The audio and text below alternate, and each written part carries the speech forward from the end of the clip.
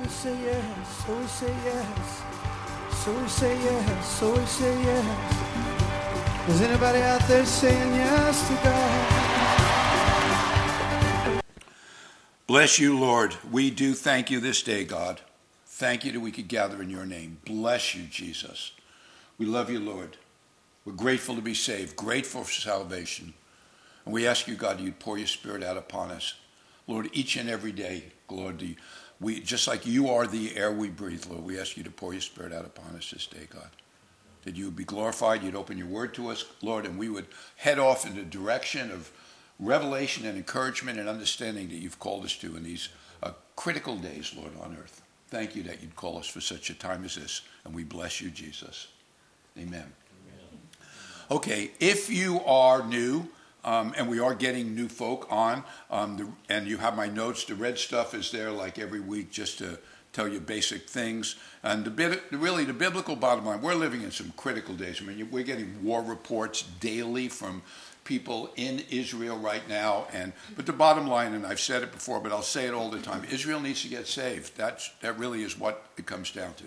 The people need their Messiah. There's only one Messiah. He is Jesus. Jewish Jesus is the Messiah for Israel. And so we'll address that today, but we're also going to be addressing some more. We're not going to be going into Daniel 9 today because I want to touch again on 7 and 8 just briefly, but then I want to go back into some circumstances that I'm sensing in my own life, but also in the lives of other people who are sort of plugged into what God is doing, or at least aware that something is happening, even if they don't know what it is. Their antenna are receiving some kind of signal. But some of it does manifest, by the way, as the writers write, the singers sing, the preachers preach. So there's an abundance of data and intel coming out to us in these days, and some of it can be confusing, and we want to be very careful how we process that, how much time is even spent processing that versus spending time with Jesus. Bottom line is we need to be spending time with Jesus. So we are, and in the Word, those are absolutely critical. I know they sound like quick takeaways, but the reality is that there's such a bombardment of opinion, and all of us, at best, Paul wrote and told us that he sees through a glass darkly. So if he's writing that, I mean, what are we looking through? So it really does challenge us a little bit, saying, God, we need to be hearing from you in these days. We need to be moving according to your Spirit. There's a lot of opinion. I'm going to be speaking a bunch today on Dan Bruce and the book Daniel Unsealed, where he's a friend of mine. We've never met physically, but we've been online together and on extended phone calls together. We went back and forth this week. And there's things that show up, and which is why I actually sent you that excerpt this week, which is not an easy read. It's a thick, plodding read, but it's worth going through because that's his opinion. I'm extremely impressed with much of it, but there's other things which I'm not going to necessarily bring up that I don't necessarily agree with. I believe part of it is to humble us and have us know that none of us have the whole picture. But a lot of times when someone, and myself included, when you get a revelation from the Lord through study or a dream or a vision or a situation in your life, sometimes we have a tendency to just take that and say, this is it, when that's a part of it.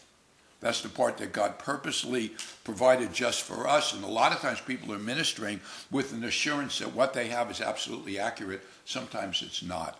And so we're going to be talking again about the mysteries, about the jeopardies that are occurring on earth right now, presenting themselves to us as a challenge to all of us.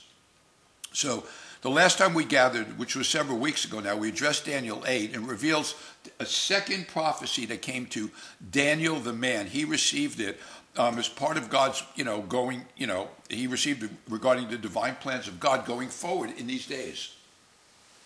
Everything that's happening, not everything, but a lot of the things that are happening on earth right now are very specifically laid out in the plans of God in Scripture. Some of them are mysterious. Some of them made less sense when they were written by the prophets, but make more sense to us now because we have 2,500 years of history confirming things and coordinating things, and we could look like we had in our Ezekiel study.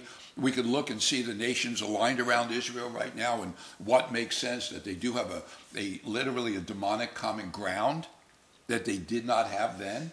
So we're able to look back with a little bit of a greater knowledge. And I love the way Dan speaks to that on his website. I've sent you a link in your notes today, so don't run ahead, but it's there for you.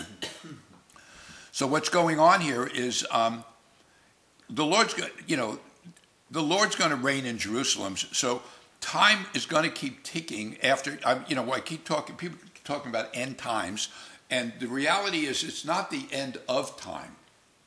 It's the end of this age, the conclusion of this age. And you could say, well, the millennium's part of this age, but that, I believe, is the next age. It's a 1,000-year age. I believe that it's fully supported in Scripture, but time is going to keep ticking throughout the millennium.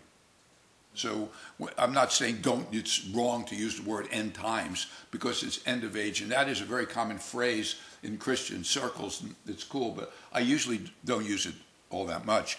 So the concluding words of Daniel 8, which we discussed last time, it talks about this progressive evil, these evil empires that are going to manifest on earth throughout the course of the history of man, and they're going to culminate in this in the season in which, right prior to the Lord's return.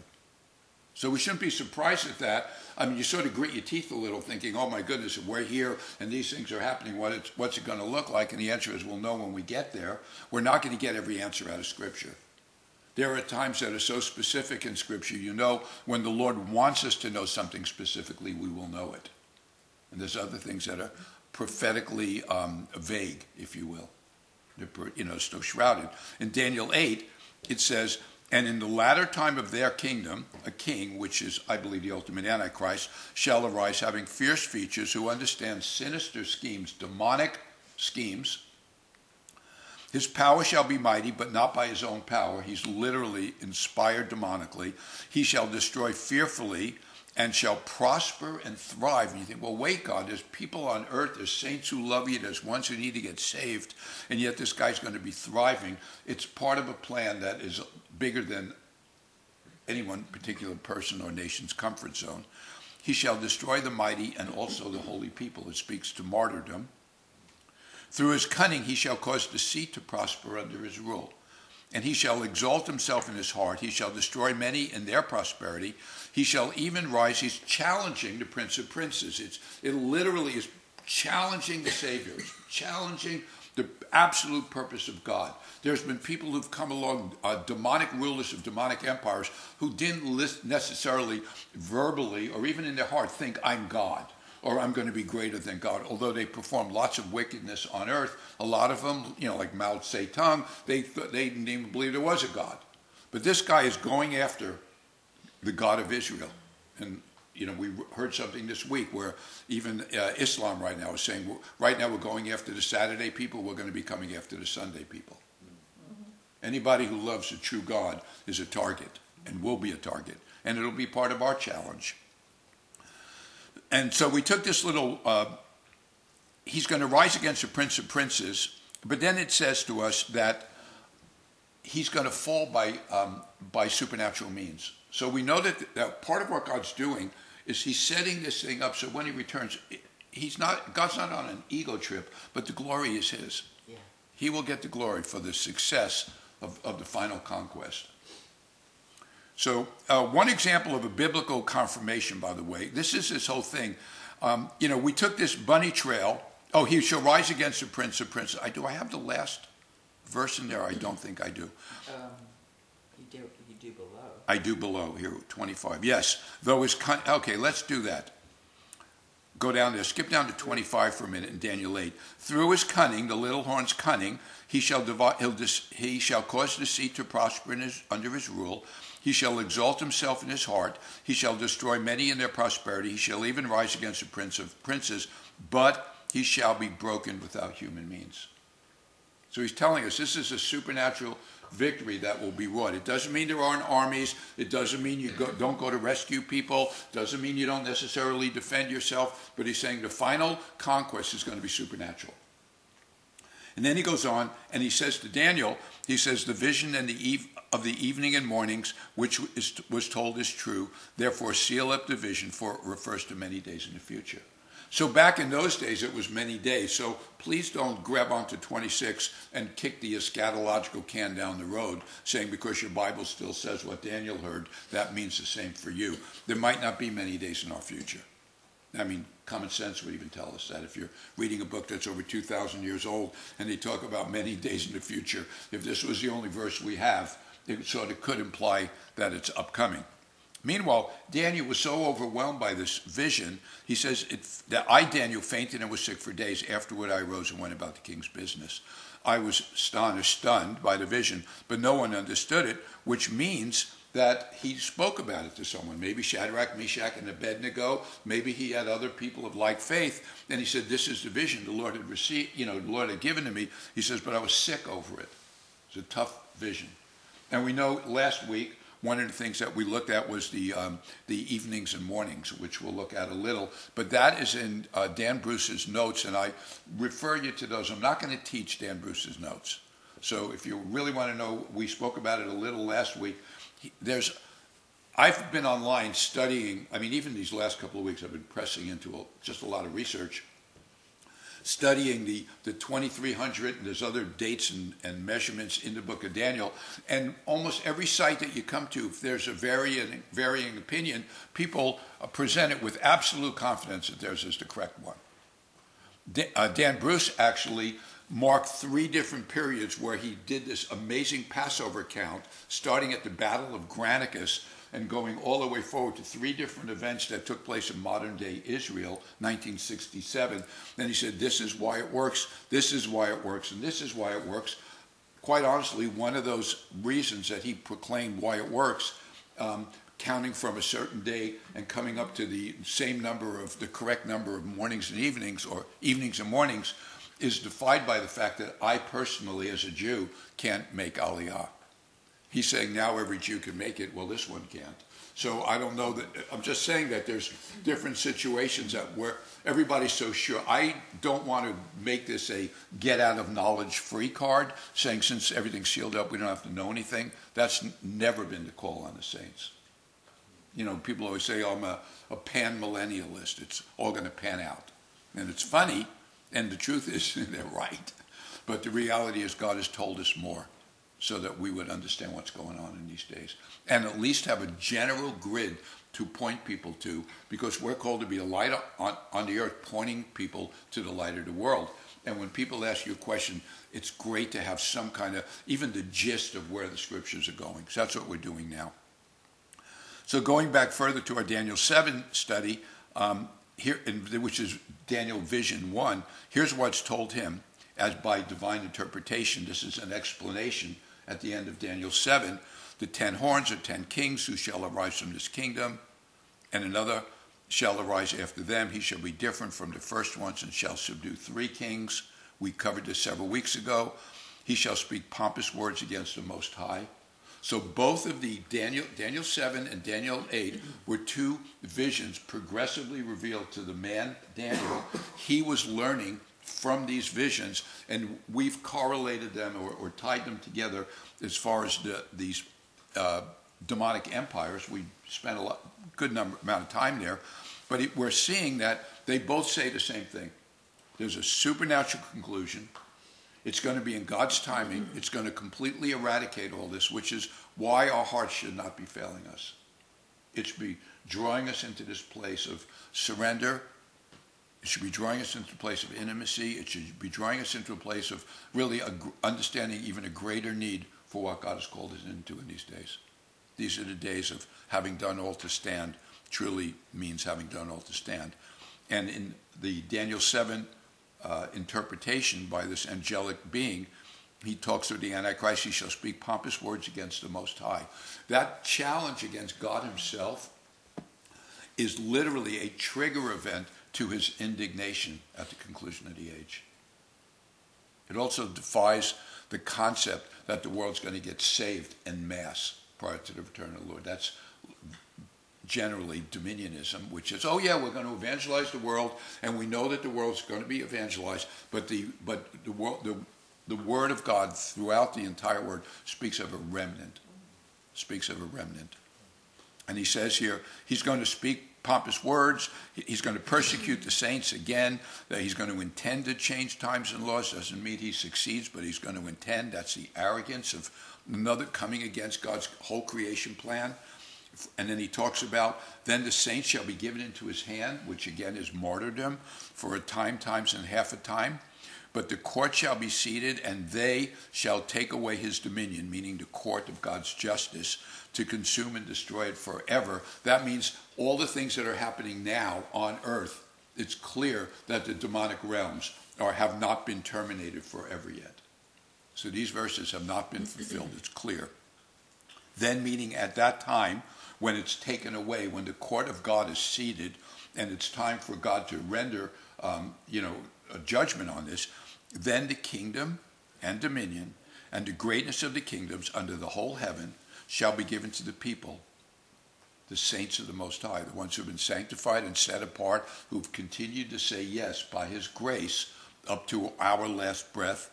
His kingdom is an everlasting kingdom, and all dominions shall serve and obey him. That is wonderful.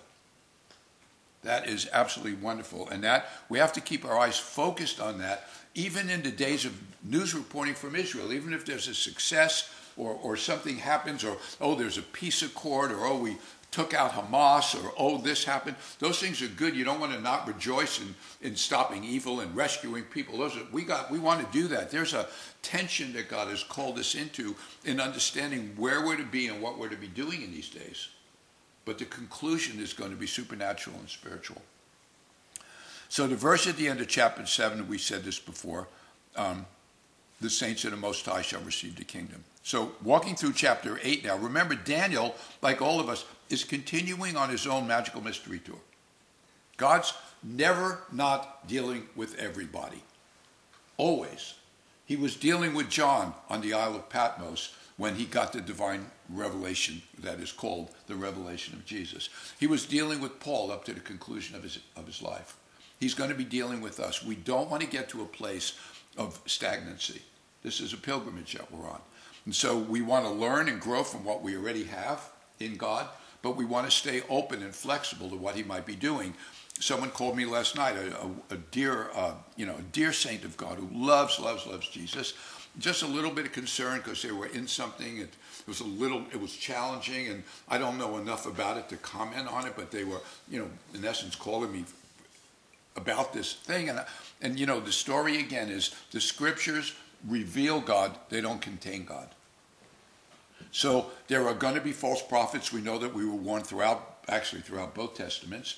But in the New Testament, almost every book deals with false prophecy, and people are going to have agendas, spiritual agendas. We're going to be seeing an outpouring that's going to be so powerful on the saints. We, as saints anointed by God, have to be careful to continue throwing our crowns down.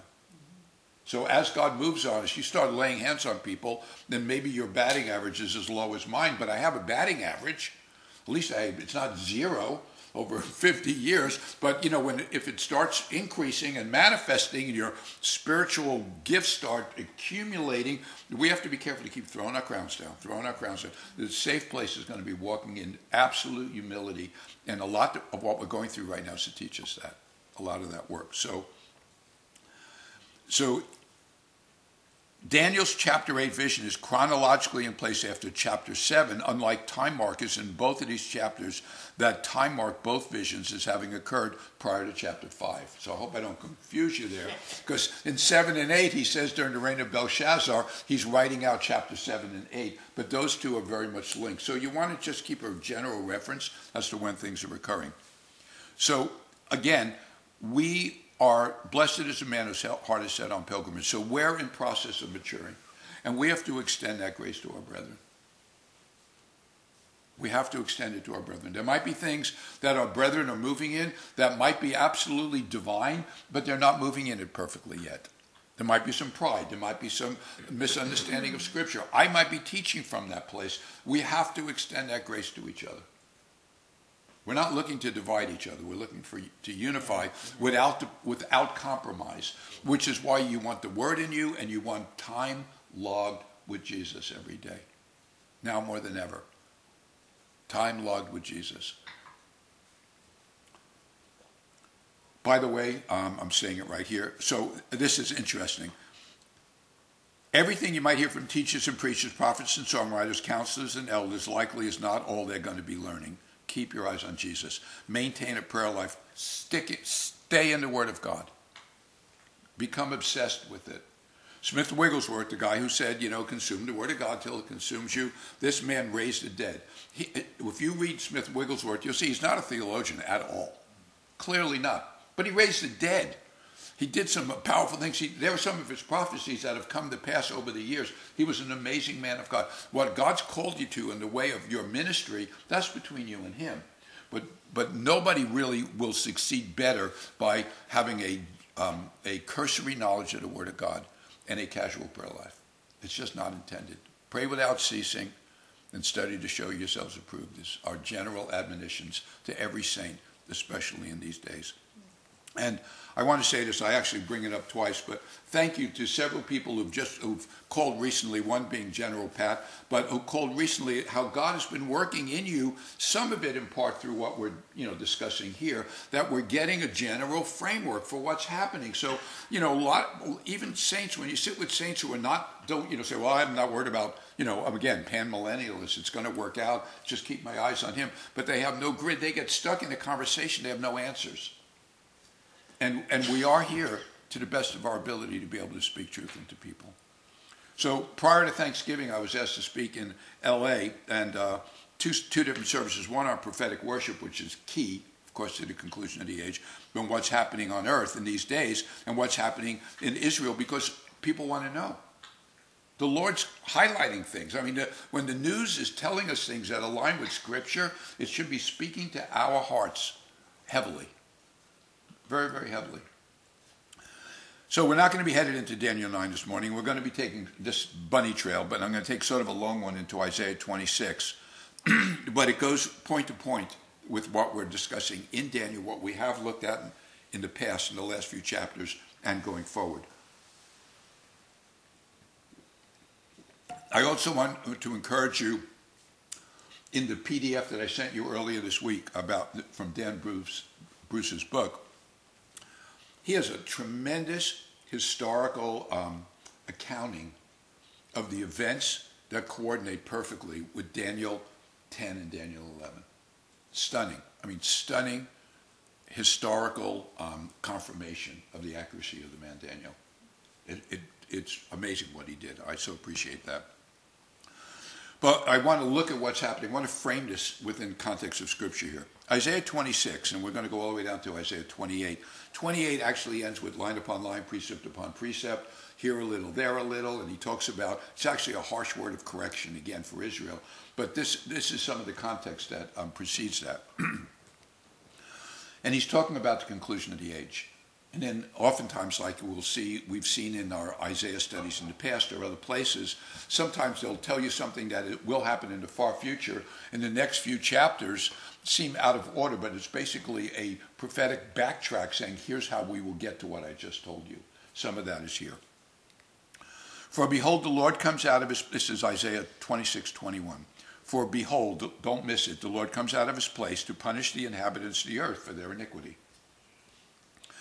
The earth will also disclose her blood and will no more cover her slain. So we know immediately here that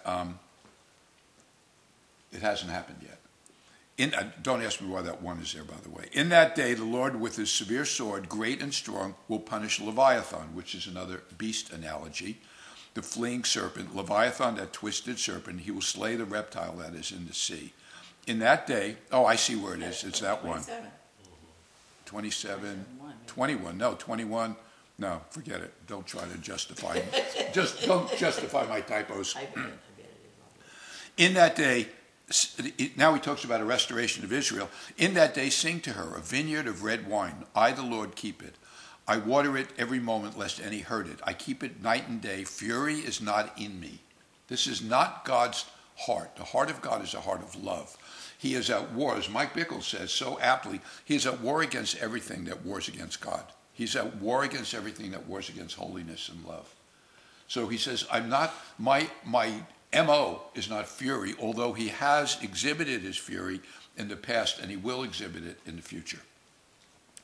Because he's basically saying, I really don't have a battle that's worthy of me in many ways. He says, fury is not in me. Who would set briars and thorns against me in battle? I would go through them. I'm burning them together. He says, I would just stomp right through this. I am that sovereign and magnificent. At the conclusion of the age, the battle is not going to be even. It's not going to be an even match of our Savior coming against the worst demonic resistance the world has ever seen. Or let him take hold of my strength that he may make peace with me, and he shall make peace with me. Let him embrace who I am and make peace with me. But that's not going to happen. We know the conclusion of the whole story.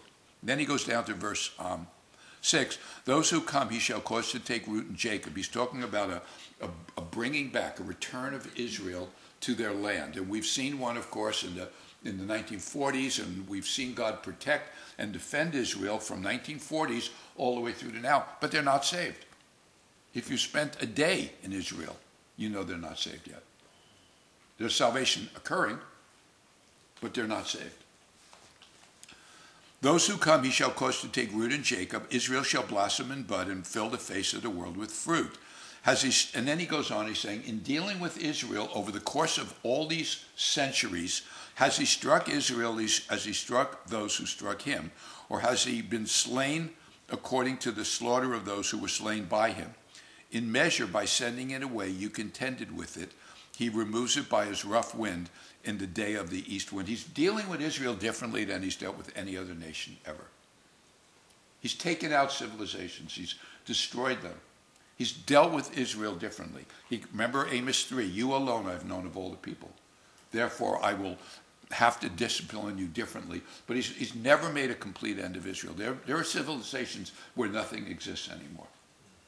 So God is dealing with them differently because he's made a promise to Abraham, which is critical for us to understand, because even in these days, we are going to see replacement theology spring up again. It's still here. But a lot of people would be inclined to say, well, Israel's out. Look, they're not saved, and they've had an opportunity. And so therefore, God has replaced Israel with the primarily Gentile church and a few Jews who happen to show up in the Gentile church. That's not true. Paul is very, very clear about that. He was adamant about it in the book of Romans. You can read Romans 10 and 11 and see that, is that there's a restoration that will occur to Israel, and we're looking at that here. And he says, in measure, by sending it away, you contended with it. He removes it by his rough wind in the day of his east wind. It's interesting that most of the enemies of Israel classically come out of the east. Therefore, by this, the iniquity of Jacob will be covered, and this is all the fruit of taking away his sin. This is the spirit of burning.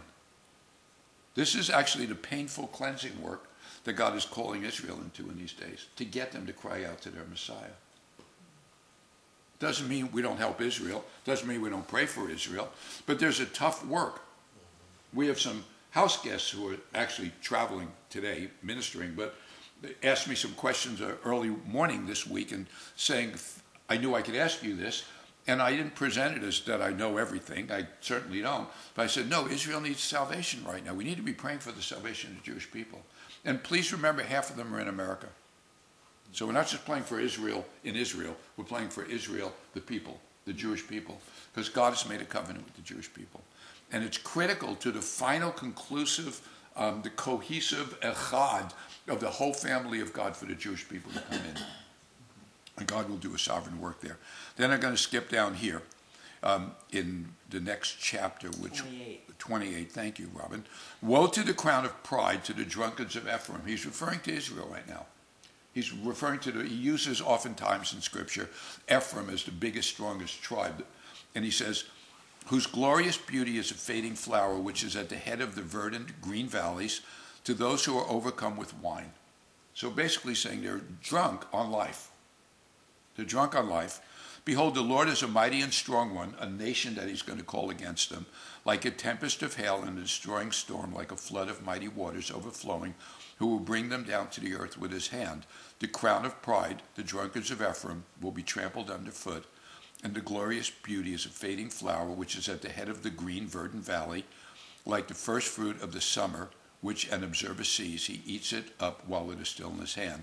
In that day, the Lord of hosts, God's warrior name, when he presents himself as Lord Almighty to the entire world, and vindicates his people and rescues his people and delivers his people, and they've called upon his name, will be for a crown of glory and a diadem of beauty to the remnant of his people. It's a remnant work. And people could say, well, how many Jews were killed during the Holocaust? 6 million, and every Jew on earth now constitutes a remnant. That's true, not true. And then he says, in that day the Lord of hosts will be a crown of glory and a diadem of beauty to the remnant of his people, and, in essence, for a spirit of justice to him who sits in judgment, and for strength to those who turn back to battle at the gate. I believe that's us. I believe that's the price that we're willing to pay to turn back the battle of ungodliness and to have a voice and a general understanding of what God is doing right now. That we say, no, I will not compromise. I cannot compromise. Remember, this is a battle of truth and lies. And it will cost us to be in this battle. And constantly, we're invited to compromise. Whether it's in business or, some make-believe story, that whatever's going on, we want to be very, very careful. There's going to be people, by the way, converting to other religions out of fear, converting to Islam out of fear, thinking it would be safer to do that. There's no safe place except in the will of God. No safe place. But they also have erred through wine, meaning the Ephraim, and through intoxicating drink are out of the way. And then he's looking at his people here. He's looking at the condition of Israel, and if this is the conclusion of the age, he's looking at, even now, and I don't think anybody would really argue this truth, the priest and the prophet have erred through intoxicating drink. They're swallowed up by wine. They're out of the way with intoxicating drink. They err in vision. They stumble in judgment. And now this analogy is like food and drink and vomiting on the tables, like some, bacchanalian orgy. But he's talking spiritually here. And there's a lot happening. I saw something on Facebook recently. I thought, oh my goodness, this happy picture is actually the result of a man of God having fallen so horrifically, and that now his wife's remarried. And we're seeing things happen in the body of Christ which are pitiful and heartbreaking to God.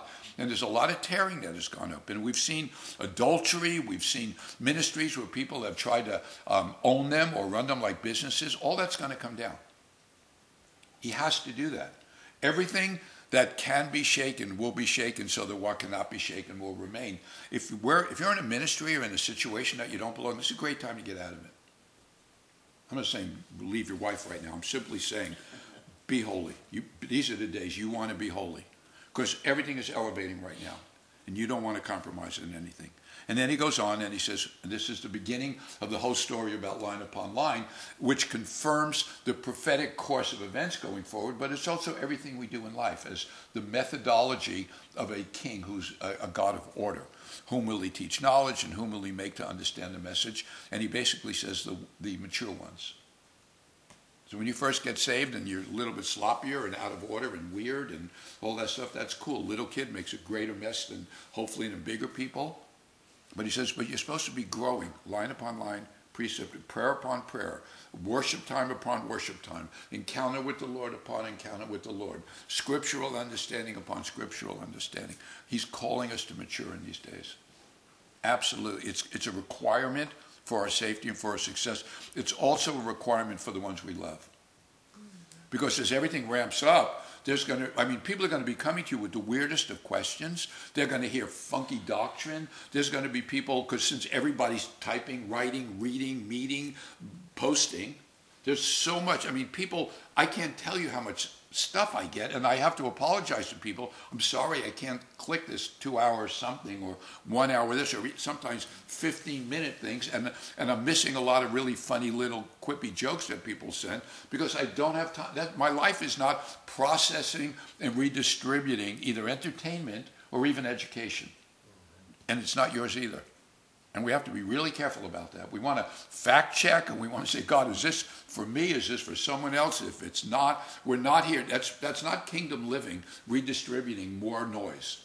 So we just want to be careful there.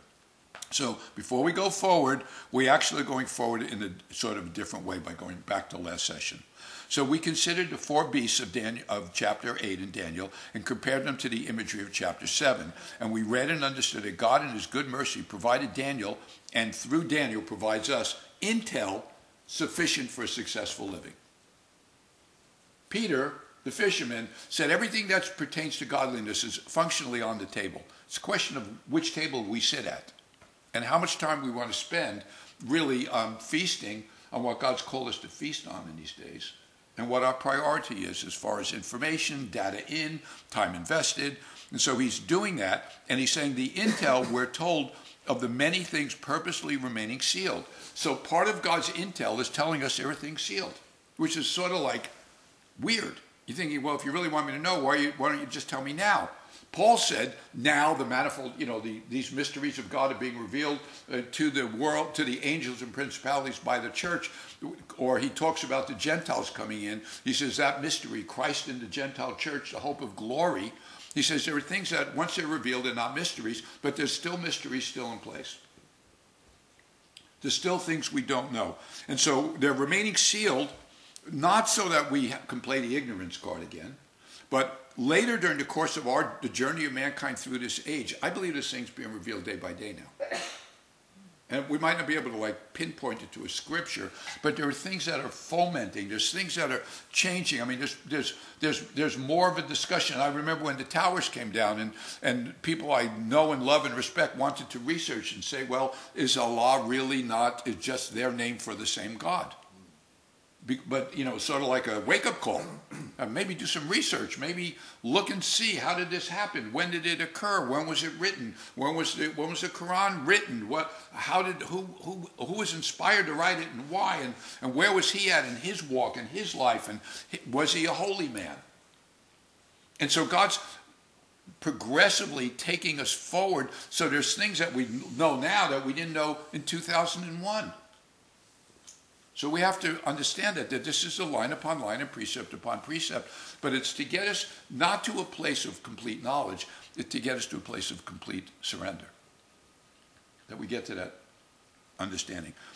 Also, so it's going to be in the course of the journey, and it's also going to be between the time of Daniel and the time of the end of the age, because that, for Daniel, there was another block, 25, 26, 2,700 years between Daniel and us. Those things we could check off. So then we went into Matthew 24, and we read this, several times during the study. Let's see if I have it here. Okay, this is cool. So Daniel himself, the man, and Daniel, the book of Daniel in Scripture, has been subjected to so much accusation. It's unbelievable. It's been criticized. It's been, people have written more books about Daniel longer than the book of Daniel. There's an accusation of falsehood, its timing. Nobody could be that accurate in their prophecy. They question whether Daniel was even a prophet worthy of prophetic esteem. So I did a little research on it. So you can go to Torah.org, which, trust me, is a Jewish site, and I just typed in books of the Jewish scriptures because I've spoken on this many times. Here's how they're laid out in the Jewish scriptures.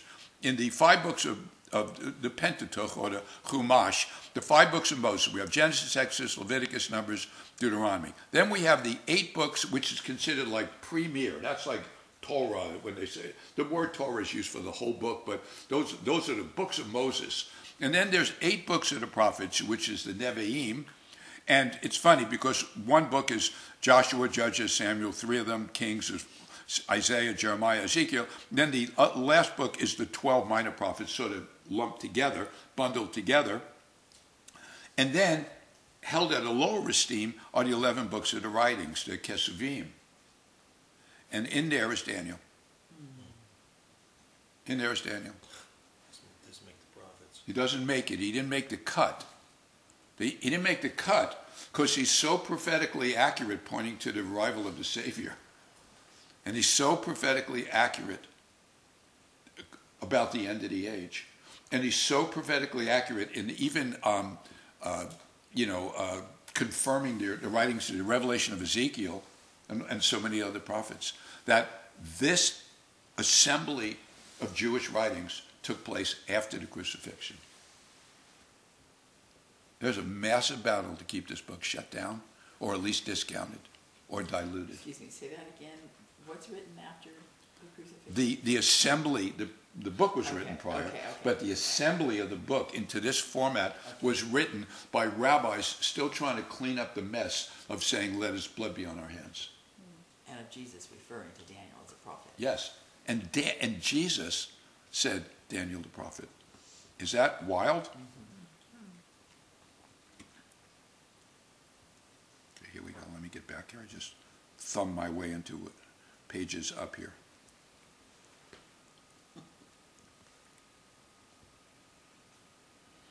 Okay, where are you? Here we go. Okay. So the prominence of Daniel is unquestionable to anybody who's praying and studying and pressing in to the fullness of God in these times, and even researching biblically or online even of the things that have occurred and the things that will be occurring. And what we're covering in this session pertains to, this is a press-in preparedness season for the saints right now. I mean, the saints being martyred around the world, and we're not seeing that yet here, but we're seeing it. This is a season of us pressing. This is us learning to, this is a season to learn to reduce your response time. This is a season to be pressing into the place of prayer. This is a season to be hearing God, to listening clearly, to maybe dialing down some of the other things in your life. There's a lot of changes going on in our lives. Some has to do with age and other things, but a lot of it has to do with the fact I'm just feeling more of a tug of the Lord in the way of ministry, and there's more things happening, and more people want to hear things and want an opinion or something like that. And I know that I have a certain level of understanding, but I don't understand as much as I want to understand. Sometimes I feel extremely inadequate. So we're pressing in. So earlier this week I spent time with Dan Bruce, and he changed the name of his site to Good News for Jews, which is great. It really is, because this man is a Gentile man, loves the Jewish people, understands the call. Talk about a hook. Good News for Jews. I want that site. That's great. Great idea, totally. So, but this is interesting, though, and I love this guy. I mean, we're like phone friends. But it's funny. This is the first 3 paragraphs of his website, and this is his website, by the way. That's the link, and on there there's things that there might be some free things on there. There's things that are bargain downloads. You could download the whole book of Unsealing Daniel for $5. I mean, the guy's amazing. He's an amazing, amazing man. Here are the first 3 paragraphs. We're going to analyze them a little because what is going on with him and through him is actually part of our walk, our personal experience now as well. So he says here, welcome to the Bible Information and Outreach website of the Prophecies Society, your place on the internet dedicated to examining the predictive prophecies preserved in the Tanakh, the Old Testament, and Berit Hadashah, which is the Hebrew for the words New Testament, and explaining their exact fulfillments as documented in the pages of secular history, always with this focus in mind, to the Jews first and also to the Gentiles. So that's what he wrote. There are 2 types of predictive prophecies, and this is Daniel Bruce writing. It would have been easier if his name was Wally, because then, if I'm talking about the book or the guy who wrote it, but this is Dan Bruce. So I will not call the book of Daniel Dan, okay, and I will not call Dan Bruce Daniel. Yeah. There are 2 types of predictive prophecies in the Bible, namely those prophecies that have already been fulfilled by the events of history, and thus can be understood. Amen. But we can't fully understand them necessarily because it's a complex thing, but I totally agree, which is the kind we deal with here on this website. Then there are prophecies that have yet to see fulfillment, and thus cannot be fully understood until they are fulfilled. So we don't even try to interpret those. Okay, I'll comment on that later.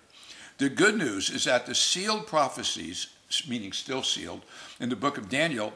Oh, no, he's saying that this is his part. Yeah, this is his lens.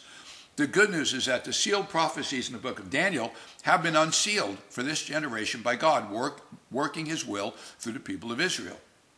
The return of Jewish sovereignty over the Temple Mount in Jerusalem, exactly when the prophecy in Daniel 8, 13, and 14, which was the evening morning prophecy, had foretold that event would happen, was the key.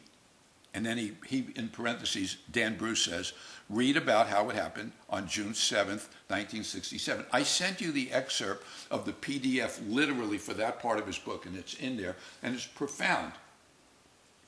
And what first hooked me onto Dan Bruce originally, many years ago now, was he was talking about chronospecificity, meaning the timing would be accurate. It wouldn't be, well, round or about. Now, we know there's vague things in Scripture, like 400 years in Egypt, and there's, depending upon where you look in Scripture and how you measure the oppression of Egypt, of Israel in Egypt, were they physically in the land 400 years? Maybe not.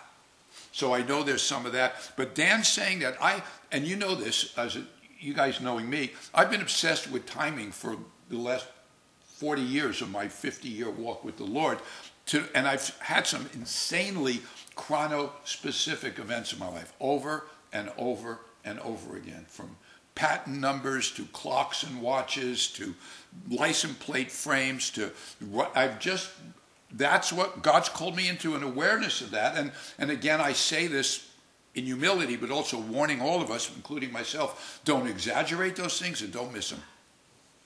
Don't exaggerate them and don't miss them. Don't sit there and park and that's the one event of your life, and don't own it, and don't make it bigger than it was. But I believe we're going to be seeing an outpouring that's so profound in these days, we're going to get rocked by the supernatural. But it's going to play out and manifest as how we live our natural lives here on earth. This is the testimony. This is the light in the dark place. So I love Dan. That's his particular calling, and he's been pressing in like wild, like crazy, and he's faithful. And what I sent you, the work, is a totally historical confirmation of events in the book of Daniel, especially chapters 10 and 11, which we will read through, and I'll probably sort of like cite bullet points from Dan's notes there, Dan Bruce's notes. But again, the prophet Daniel is batting 1,000 so far. From what we can see, he's batting 1,000.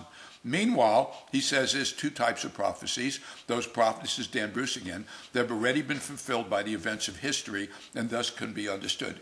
Clearly, when they're clear, they can be understood. Clearly, when they're clear. There are certain things, and I've said this to you before, and I have it later, so I'll say it now, and then I'll skip over it hopefully later this morning, is that just because something has happened does not restrict God from doing it again, or something similar or even greater again, even though you, quote, would check it off if this was a spreadsheet that we're looking at, a prophetic spreadsheet. If something definitely has not happened, it definitely will happen. Now, again, the flood is a perfect example where God said, I won't destroy the entire world by a flood a second time, but he's destroyed other small segments of the world by floods, because that's not what he agreed to. He didn't covenant with us not to do that. But at the same time, just because you do not know something happened doesn't mean it didn't happen. And God's not accountable to you to visit you in the night watch and explain the Battle of Granicus. The Battle of Granicus is Dan Bruce, in his wild historic research, saw that as a timing marker and started counting Passovers, which took him to the half tracks coming onto up to the Temple Mount. So we want to hold very lightly, like if someone gives you something, say, look, this happened, here's point A and here's point B, and if you draw a straight line between point A and point B, we could check off a prophecy. I would be very careful there. I think this is like the wisdom I say when it says 666. I think the wisdom in Revelation is keep your mouth shut until we know more. Clearly, the Lord could have given you the guy's DNA. He could have given us the guy's DNA. He could have said exactly which nation. He could have said the year he was going to be born. He could have said also, whatever. He called Cyrus by name way before he was born. So he's able to do those things. And when he hides something or cloaks something, it's to keep us pressing in. So Dan Bruce's careful mathematical analysis of the Passover counting to arrive at June 7, 1967, and counting Passovers past all the way back to the Battle of Granicus between Alexander the Great of Macedon and the Persian emperor of the Achaemenid Empire of Persia in 337 is nothing short, BC, is nothing short of profound. It's profound. And things shifted there. But everything did shift, and all of Israel has not gotten holy in that event. That didn't happen in 1967. There's a lot of shifts that have to occur in Israel now that we're still waiting on. Otherwise, October 7th wouldn't have happened. So we have to touch these things lightly, hold them lightly, bank on the Word of God, and bank on what we understand. One of our pastors used to say, we already know more than we're doing.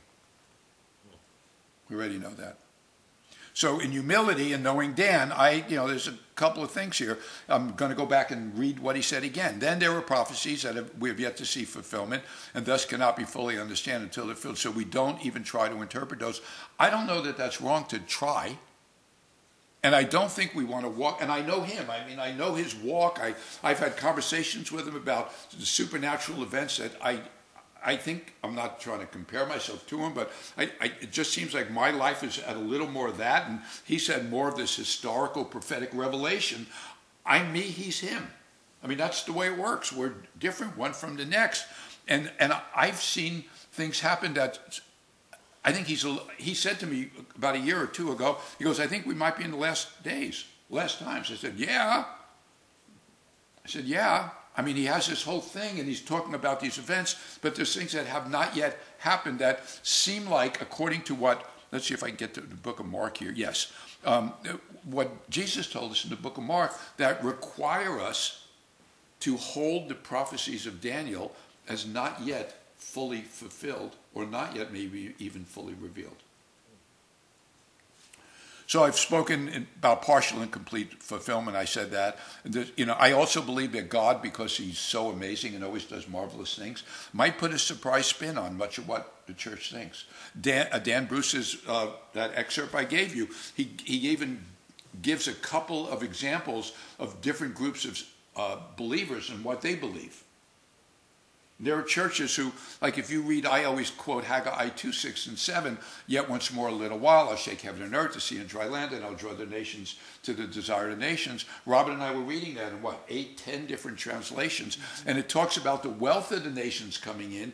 They use the word hemdah instead of the desire, meaning what I take as being the Savior, as saying the nations at the end, a remnant, will bring their wealth to the king, which is very, very classically biblical culture. And so, I think I got it right. I think I got Haggai 2, 6, and 7 right. I think it coordinates with Daniel 12 when he talks about the shaking work on earth and his people coming to the Savior. It's not about God needing the jewels of earth, but a lot of people who interpret Scripture differently. So then he says, Dan Bruce says, the good news is that the sealed prophecies in the book have been unsealed for this generation. I don't know that they've all been unsealed, and let me show you why. And this is my opinion, Mark 13, which coordinates with Matthew 24 and Luke 21. So when you see, this is Jesus talking, because they had asked him about the destruction of the temple, and they'd asked him about his return appearance. And these are the verses in the Matthew 24 account that include the whole story of Euthios. Immediately after that, Jesus shows up. But he says, when you see... Now remember the abomination of desolation, which again is historically fulfilled in Antiochus in the Old Testament, that had happened long before Jesus is sitting on this hill talking with his disciples. So this is not the abomination of desolation of Antiochus. This is yet to occur. When you see the abomination of desolation spoken of by Daniel the prophet, standing where it ought not, let the reader understand, and that's, I believe, the key, is that there's the opening here. At that time, then let those who are in Judea get out of there, flee to the mountains, and then all these things I believe didn't occur in 1967. Let him who is on his housetop not go down into the house, nor enter to take anything out of his house. Let those who are in the field not go back to get his clothes. Woe to those who were pregnant and those who were nursing in those days, although there were probably people doing that during that conflict day. I understand it was massive trouble. Pray that your flight may not be in winter. For in those days, if this is 1967, this did not happen. In those days there will be tribulation such as has not been since the beginning of the creation, which created, excuse me? Yeah, the Holocaust was way worse than that, yes. Which God created until this time nor ever shall be. That coordinates with the book of Daniel about the end of the age, the very end, the conclusive final battles. And unless the Lord had shortened those days, no flesh would be saved. But for the elect's sake, whom he chose, he shortened the days. Then at that time, if someone says, look, here's Christ, look, here's the Messiah, don't believe it, for false Christs and false prophets will rise and show signs and wonders to deceive, if possible, even the elect. That's for us. That's a wake-up call for us. We're going to see signs and wonders. And one of the jeopardies about a sanitized church who wants to avoid these things or teach or preach or act as if those days are over is going to be their people being deceived when they see signs and wonders performed by the ones who are satanically influenced. Remember what happened when the story with Moses before Pharaoh, and we had a battle of the rods. So we're going to be called to be walking in great authority and great power and great humility in those days. And then he says, in those days after that trouble, the sun will be darkened, the moon will not give its light, the stars of heaven will fall, and the powers in the heavens will be shaken. Then, at that time, they'll see the Son of Man coming in the clouds with great power and glory. And then he will send his angels, gather together his elect from four winds, from the farthest part of earth to the farthest part of heaven. That didn't happen in 1967. It didn't happen when Israel was founded. We're waiting for these things to occur. We're still waiting. So a broad statement on either everything sealed up, which I don't believe, but everything being unsealed, which I have to question. We have to keep our eyes on Jesus. We could literally be obsessed with prophetic understanding. Some things will be sealed up. It doesn't mean we don't press in. It doesn't mean you don't read, you don't study, you don't converse. But our eyes better be on Jesus. The world is groaning. The creation is groaning, waiting for a revelation of the Spirit-led sons and daughters of God. Not just believers. There's way more believers than there are Spirit-led people. And God's calling us to that place of becoming more sensitized to what he's doing by the moment. Being more sensitized. So here's what I want to talk to this morning. How you like that? What time is it now? It's already late. It's 11. Okay. I'm of the mind that the shroud of mystery regarding the whats and whens of this great divine drama, including parts of the book of Daniel, seem to me to remain a bit sealed up. That's my opinion. But it appears to be unsealing day by day. This is how God has always appeared to work. This is both a testimony revelation of how God has worked and works, and I believe will work. And we know in Malachi, he says, I don't change. So his operational characteristics have not changed ever. He's always been holy. He's not changed his mind on holiness. He's not, and none of that. But listen to what Isaiah says about this. And I would recommend, and I'm thinking we might go back and read Isaiah when we finish the book of Daniel teaching. Isaiah 48. Hear this, O house of Jacob. He's talking to Israel. Who are called by the name of Israel, who have come forth from the wellspring of Judah. We know exactly who he's talking to. Judah. Not Judy. What did I say, Judy? Judy. Yeah. Who have come forth from, hey Jude, who have come forth from the wellsprings of Judah, who swear by the name of the Lord and make mention of the God of Israel, but not in truth or in righteousness. So he's talking to a collective of Jewish people, Jewish-blooded people, who are speaking Jewishness, if you will, but it's not in truth or in righteousness, for they call themselves after the holy city and lean on the God of Israel, the Lord of hosts is his name. And he's saying this as a rebuke to them here, but this is a word for us to understand as well. I have declared the former things from the beginning. They went forth from my mouth, and I caused them to hear it. Suddenly I did them, and they came to pass. Because I knew that you, my people, my covenant people, were obstinate, and your neck was like an iron sinew. You were like stiff-necked, and your brow bronze. Even from the beginning I've declared it to you. Before it came to pass, I proclaimed it to you, lest you should say, my idol has done them. In other words, he's saying, had prophets done certain things in the past, before I did them, you would have ascribed that to your false gods. That's how whacked this world is. That's literally how whacked this world is. This is like people writing a book 800 years after the scriptures and saying our book trumps that book because that book wasn't accurate. God's always been accurate because God is true. This is it's unbelievable. And so he's saying, I had to deal with you because you're so stiff-necked and you so want to embrace the false gods of this world and the false idols and the false religions. And he says in some of the rebukes in Ezekiel, he says to the people, has any nation ever cashed in their gods for a new god? He goes, only my people are doing that? You know, in Hosea, when the prophet is told to marry a harlot, he says, this is going to represent my marriage to the people of Israel. Doesn't mean he doesn't love him. In Hosea, he's calling him back. But he's saying, you would have taken credit for it. He goes, and my carved image and my molded image have commanded him. He goes, God's saying, no, I did it suddenly. There was suddenlies that had to occur in the history of the Jewish people because he says, because you're so religiously boneheaded and you're so busy worshiping demons, deceptive demons, that you would have taken credit saying, oh, my demon talked about it. Then he says, you have heard, see all this, and will you not declare it? I have made you hear new things from this time. He goes, I'm going to do some new things. I'm telling you, Isaiah's telling you this. This is not Moses. This is not Torah. He says, the first 5 books. I have made you hear new things from this time, even hidden things which you did not know. They're created now, and because he continues to be creative, and which challenges us as to something that we might not understand, by the way. And before this day you've not heard them, lest you should say, of course I knew them. Is that crazy? I take that forward for a minute and just, in humility, speculate on what God might be doing between now and his return. Is he going to create new things? Is he going to do new things that will coordinate and correspond to his holiness? It's never going to be a breach of holiness. It's never going to breach anything. But I could see this happening right now.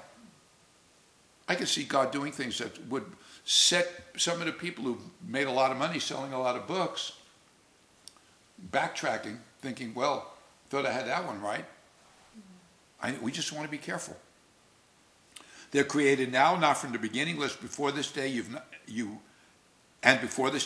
heard them, lest you should say, of course I knew them. Surely you did not hear, surely you did not know, surely from long ago your ear was not opened, for I knew that you would deal very treacherously and were called a transgressor from the womb. Then God, via Isaiah, he goes on to say to Israel that they're his people, and that it could have gone better for you over the course of time if you hadn't had preachers and rabbis and teachers and leaders and kings feeding you lies. Oh, that you had heeded my commandments. Then your peace would have been like a river, and your righteousness like the waves of the sea. Your descendants also would have been like the sand, and the offspring of your body like the grains of sand. His name would not have been cut off nor destroyed from before me. Whoa. That encapsulates some of the revelation of Ezekiel 39. Why did they suffer these things? Why did they fall by the sword? Why were they led away captive time and time again through both testaments? It goes, oh, these things would have happened. And what did Paul tell us? He tells us in Corinthians, these things were written for our admonition so that we don't go wacko. Like, oh, we're saints, we got Jesus now. You know, it says in Hebrews, I'll never leave you nor forsake you. That comes out of Moses. That comes out of Deuteronomy. Go back and read that whole chapter in Deuteronomy. Tell me what you think. So I've told you beforehand in Mark 23, when Jesus is talking, as in Mark 13:23, we read it earlier. I've told you beforehand that things are going to come down. He's saying, don't get deceived. Understand that we're not called to be deceived in these days. The Satan's going to do things on earth to deceive, if possible, even the elect. That, if possible, is quite frankly up to us. That's the call on the saints in these days, that we press in. The false prophets and false teachers and false everyone else in church and out of church will continue to proliferate. Our eyes must remain fixed on the author and finisher of our faith. My eyes. I tell you, I read so much stuff, my eyes are burning at the end of the day. Sometimes I just have to sit at my desk and close my eyes. I hardly drive at night anymore, really. But there's so much I have to keep my eyes on Jesus. This is an extremely spiritual thing that we're in.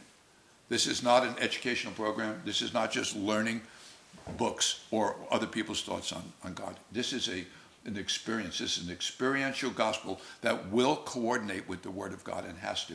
So if you're in a place and you're hearing things that maybe don't yet make sense to you, or maybe they're true but they're presented awkwardly or something like that, just process it. You're not going to get slimed.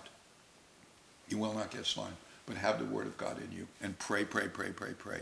And again, I'm talking about General Pat here again. But he found himself, because of who he is and the position he has, he found himself ministering to people who were involved with this recent captivity in Israel. And he has a good grip of Scripture. He had a good grip of Scripture before Saturday mornings. Not taking credit for it. I'm simply saying we're going forward in our understanding. We're called into those places. God is going to call us to stand before kings. And this is why we want this in us. This is our calling on earth. Not necessarily to be a teacher, but to speak truth and humility and have a lifestyle, the testimony of holiness these days. Not to get wrapped around the axle with bitterness or unforgiveness or accusation or judgment calls or exercising the gift of criticism, which doesn't exist. We have to be really careful these days. We have to call a spade a spade. We have to turn back the enemy at the gate. We have to, in humility, challenge each other, things with your Bible open. But we have to be careful. And here's what we're being taught to do. This is why, because of Hosea, listen to this. This used to be my license plate for a season when we were in L.A. There's a promised outpouring in the book of Joel, which I talk about every week, and we are finishing up here, by the way. But there's a promised outpouring that's going to be significant.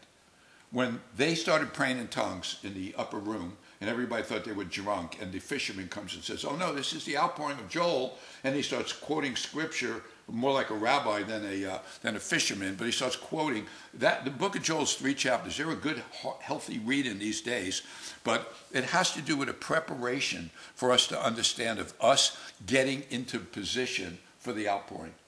Now, if you know anything about farming or gardening, and I know neither, but I know this much, that if there's going to be a rainstorm and it's been dry and your land is parched, really hard packed, the best thing you do is take a pickaxe to that land and beat it to pieces, break it open, so that when the floods come and the rains come, it could soak down in it and get all the way down to the root, and you could get you can maximize the experience. That is common sense. Hosea 10:12. Sow for yourselves righteousness. You do it. Reap in mercy. That'll be the reward. Break up your personal fallow ground. Now, thank you, God, that we have a Savior who will examine us when we ask. Break up your own fallow ground, for it's time to seek the Lord till he comes and rains righteousness on you. Break up your own fallow ground. This is the time to be doing that. These are the days we're living in.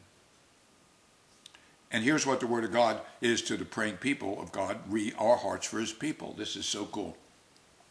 Remember, we looked at this a study or two ago. This is talking, I believe, to the saints who are reading their Bibles now. Comfort, yes, comfort my people, says your God. Your God, but his people, Israel. Who could he be talking to but the primarily Gentile church? I don't see any other group. Speak comfort to Jerusalem and cry out to her that her warfare is ended, that her iniquity is pardoned. Well, that hasn't happened yet, clearly. For she's received from the Lord's hand, in his sovereignty, double for all her sins.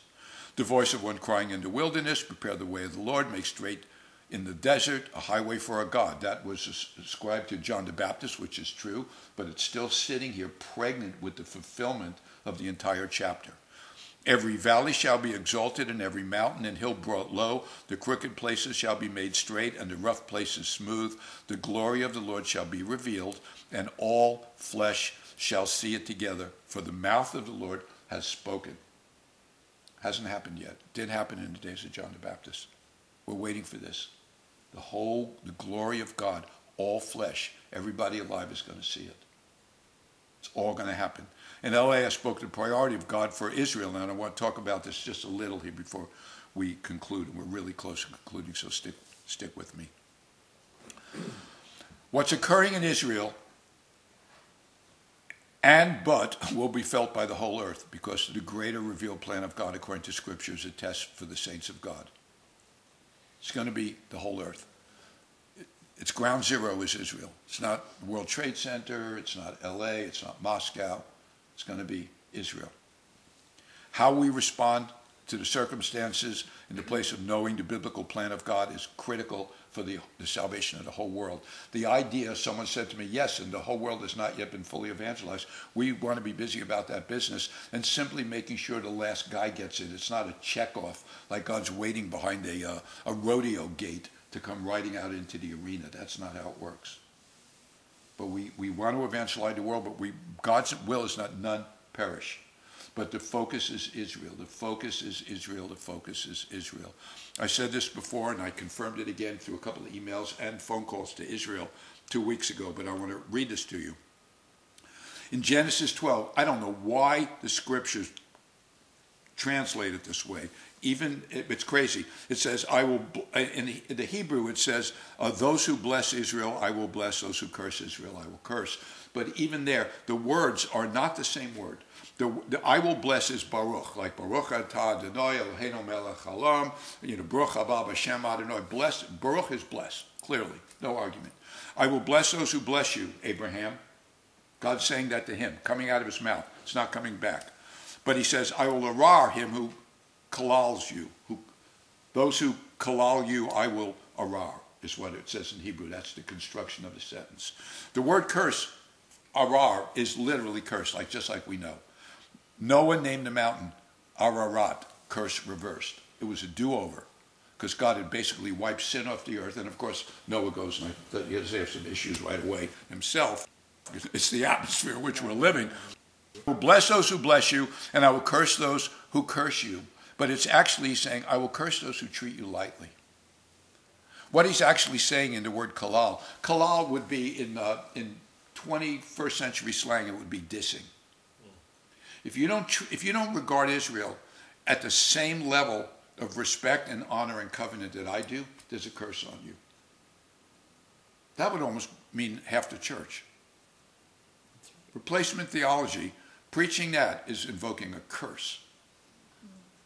Taking Israel lightly or thinking they're not important to the plan of God or that he's abandoned the people that he's covenant with is invoking a curse of sorts. This so elevates the bar. This so elevates the bar for us as to what we see as our priority. It doesn't mean the Jews are saved automatically, but they're covenant people. And his ways are not our ways, and we have to find our way through that. In dealing with them about their sin, I have a lot of Jewish friends, family, a lot of Jewish folk in my life. I have to deal with them very carefully, very lovingly. Of course I do. But at the same time, I'm very straightforward about what I say. And you have to be too. So here's the affirmation of, Peter is, when the upper room has a mighty outpouring, which lit the fuse on an anointed church, which should be, I believe, in many ways more anointed, but God's lighting it yet now. Joel 2:15 through 17. And of course, he says here, blow the trumpet in Zion, consecrate a fast, call a sacred assembly. Make some noise about it. Gather the saints together, basically. Gather the people, sanctify the congregation, assemble the elders, gather the children and nursing babes. Here's inconvenience for you. Here's priority for you. Let the children gather the children and nursing babes. Let the bridegroom go out from his chamber and the bride from her dressing room. Can you imagine that? Can you imagine having booked a venue and you practiced for 6 months or 8 months or prepared for whatever, and someone blows a trumpet and everybody leaves and they go to the mountain of God? He's setting up a priority for why we're here. The children, the nursing babes, well, the nursing babes, what are they going to understand? I didn't ask you what they're going to understand. I said, bring them. Take them out of the crib. Take them out of the cradle. Put down their iPads. Let the bridegroom go out from his chamber and the bride from her dressing room. Let the priests who minister to the Lord weep. Let the attitude of the ministers be one of mercy, crying out for mercy. We are kings and priests now. We're called that. We know that. We're told that by Peter. We're told that in the book of Revelation. Let the priests who minister to the Lord weep between the porch and the altar. Let them say, spare your people, O Lord. This should be the heart of intercession for the saints right now. This is our priority. Not the wedding, not the picnic, not the football game, not the bike ride, not the promotion, not the new house, not the. Doesn't mean we don't have lives and we don't live them here. We do. But when you're praying, you can rest in the fact that you're in his will. And do not give your heritage to reproach. This should be our cry for Israel. God, don't give your heritage to reproach. That the nations should rule over them. Why should they say among the peoples, where is their God? That is what the nations have been saying for thousands of years about the Jewish people. Where's their God? If he's so mighty, why didn't he rescue them from the Holocaust? How come I took them into Babylon for 70 years? How come I ruled over them?